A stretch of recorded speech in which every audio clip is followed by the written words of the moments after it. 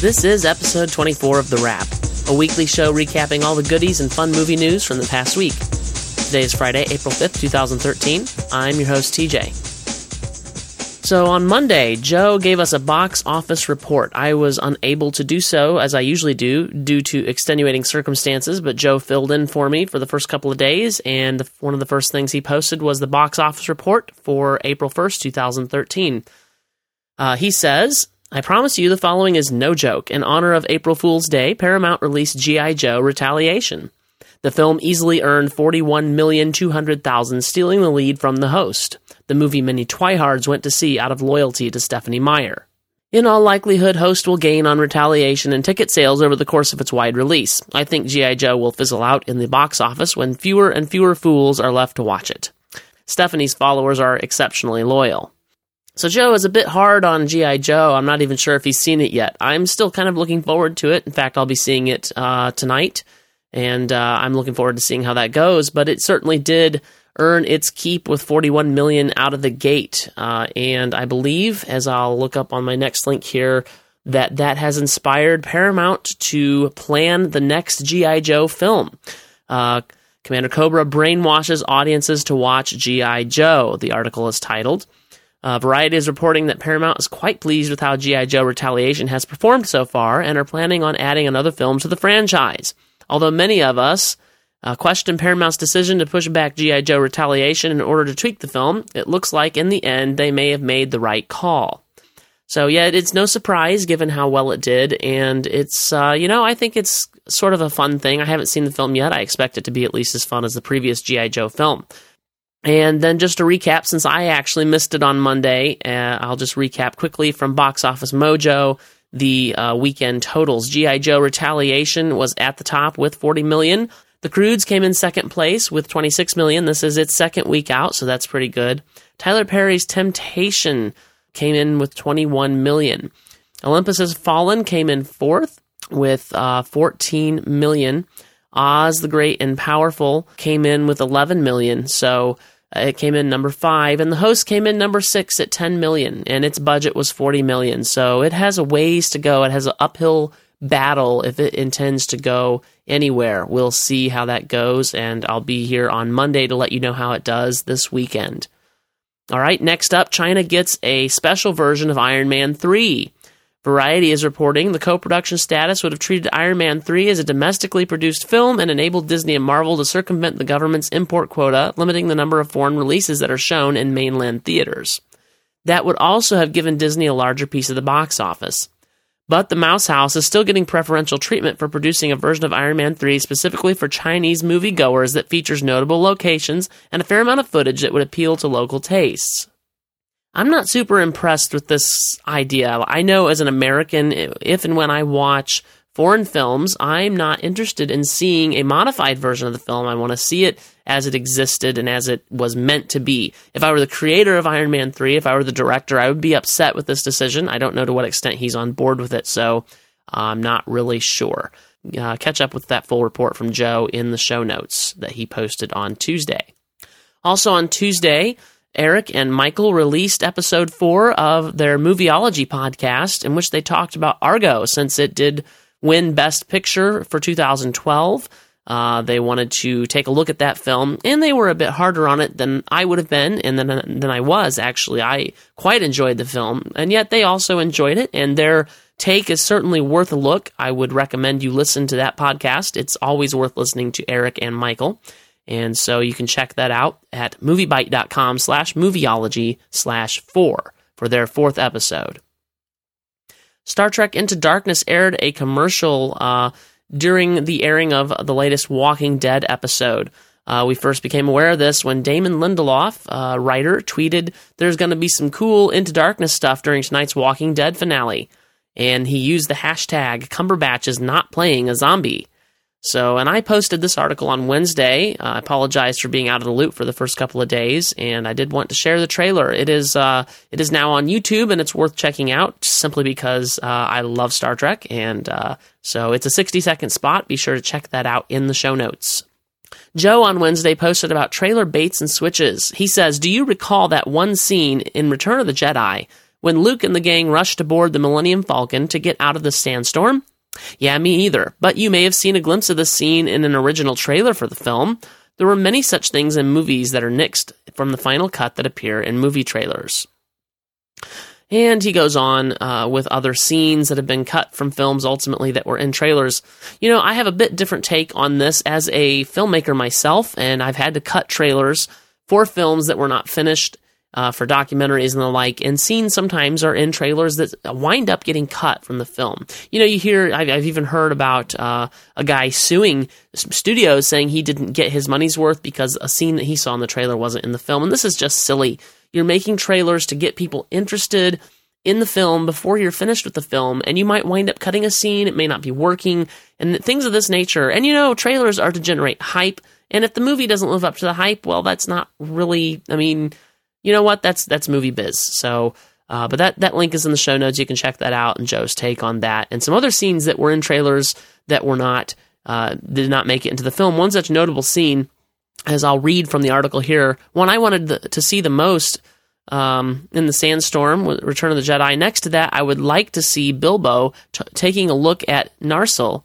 I don't remember if I'm saying that right. I know I've heard it in the movies, but that was the sword in An Unexpected Journey. That was the sword that was broken, that the king used to defeat Sauron the first time and cut off the ring off of Sauron's finger. So be sure to check that article out in the show notes. On Wednesday, I posted a trailer for the Mortal Instrument City of Bones. This is trailer number 2. If you're looking for the missing link between Buffy and Twilight, this may be your thing. I don't know anything about this series, really. I've only seen a few trailers, and I think it could be good, or I think it could be really bad. I'm not sure yet, and so, but I'm keeping an eye on it for sure, because I did like Buffy, and to some extent, I like Twilight. As I've mentioned many times before, I like the story, the core of the story. I don't like all the romance and love stuff, but I did like the idea of it, I suppose you might say. So this could be interesting, and it could be fun, and I will be interested in seeing whether this film is any good or not. Check out the trailer. Ellen DeGeneres announces Finding Dory. You know, some people love her, some people hate her, but Ellen DeGeneres is Dory from Finding Nemo. Like, without her, Dory wouldn't be who she is in Finding Nemo. And apparently Ellen's been championing a sequel for Finding Nemo for a long time. There's a pretty funny announcement video in the show notes that you'll find. I enjoyed it quite a bit. She cut together a thing of all the times, I don't know if it was all the times, but of a lot of the times that she kept asking for a Finding Nemo sequel, and she kept mentioning that they were too busy working on Toy Story 16. So it's pretty fun. Check that out. There will be a new Finding Nemo sequel. It will be called Finding Dory, which, by the way, I find the titling of this sort of sequel better than, say, Cars 2 or Toy Story 2 or Toy Story 3. Those are not very imaginative names, so I do like the name Finding Dory. I am concerned for Pixar in continuously developing sequels. I wish they would make new content that was not a sequel, but I am kind of excited for Finding Dory. I expect it to be fun and entertaining, and so check that out in the show notes. On Thursday, I posted the announcement for the upcoming trailer for The Hunger Games Catching Fire, which will be debuting on April 14th. There was a short video announcing the coming of the trailer. So Joe doesn't like this sort of thing. I do like this sort of thing. I find it interesting. Check that out in the show notes. I enjoyed The Hunger Games, and I'm looking forward to Catching Fire. I really like a lot of the message. I don't like all of the messages, but I do like a lot of the messages in the Hunger Games series as books and as movies, as the first movie I did. So I rated the first film 4 of 5 stars, and I'm hoping this film will live up to that. All right, Oblivion. On Thursday, I posted new clips and an IMAX featurette for Oblivion. And you know, I'm really liking the look of this film. I know some people don't like Tom Cruise. I like him when he's cast in the right role. I don't think he's super versatile, but I think he's good when he's good, and I think he's going to be good in this. Check out those clips and the featurette. They're worth checking out. Really looking forward to it. And in the same line of Oblivion, I posted the soundtrack, the entire soundtrack streaming from SoundCloud on the site. Be sure to check that out. The music's sounding really good. It's going to be coming to us from... in the same manner that the same director used Daft Punk, he's using Anthony Gonzalez of M83 and Joseph Trapanese to team together to score this film the same way he used Daft Punk and Hans Zimmer in Tron Legacy. He's using that for Oblivion. The soundtrack sounds amazing. Of course, you have to evaluate soundtracks in the context of the film, so I hope it works in that context because it sounds amazing by itself. We will see. You will want to listen to this. On Thursday, we released the episode of the MovieByte Podcast called Finding Pixar, episode 38, that was recorded on Wednesday night. Due to a funeral, I was not able to be there and record that, but Joe was joined by Clark Douglas, friend of the show, friend of the site, and they had an interesting conversation. I haven't been able to listen to the entire episode, but what I've heard sounds great and intriguing, and I encourage you to check out that episode, MovieByte.com/MBpodcast/38.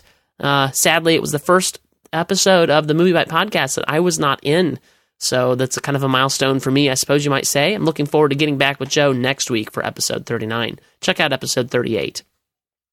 On Thursday, I posted about Roger Ebert's leave of presence, as he called it. He wrote an article detailing that he was going to be reviewing less films, he was going to be relying more on his team, and he was building an online site where he was getting more collaborators and more writers of a team that he's developed and respects their opinions over the years.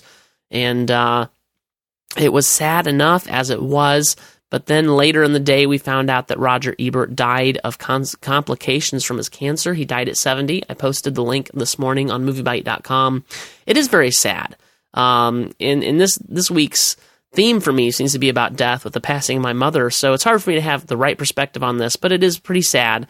I respected Ebert's opinion, even though I didn't always agree with it. He was one of the titans of the industry. He was a fixture, you know. He made the industry what it is today in many ways. He had a big influence on it. No one person has made the industry what it is, but he had huge influence on it.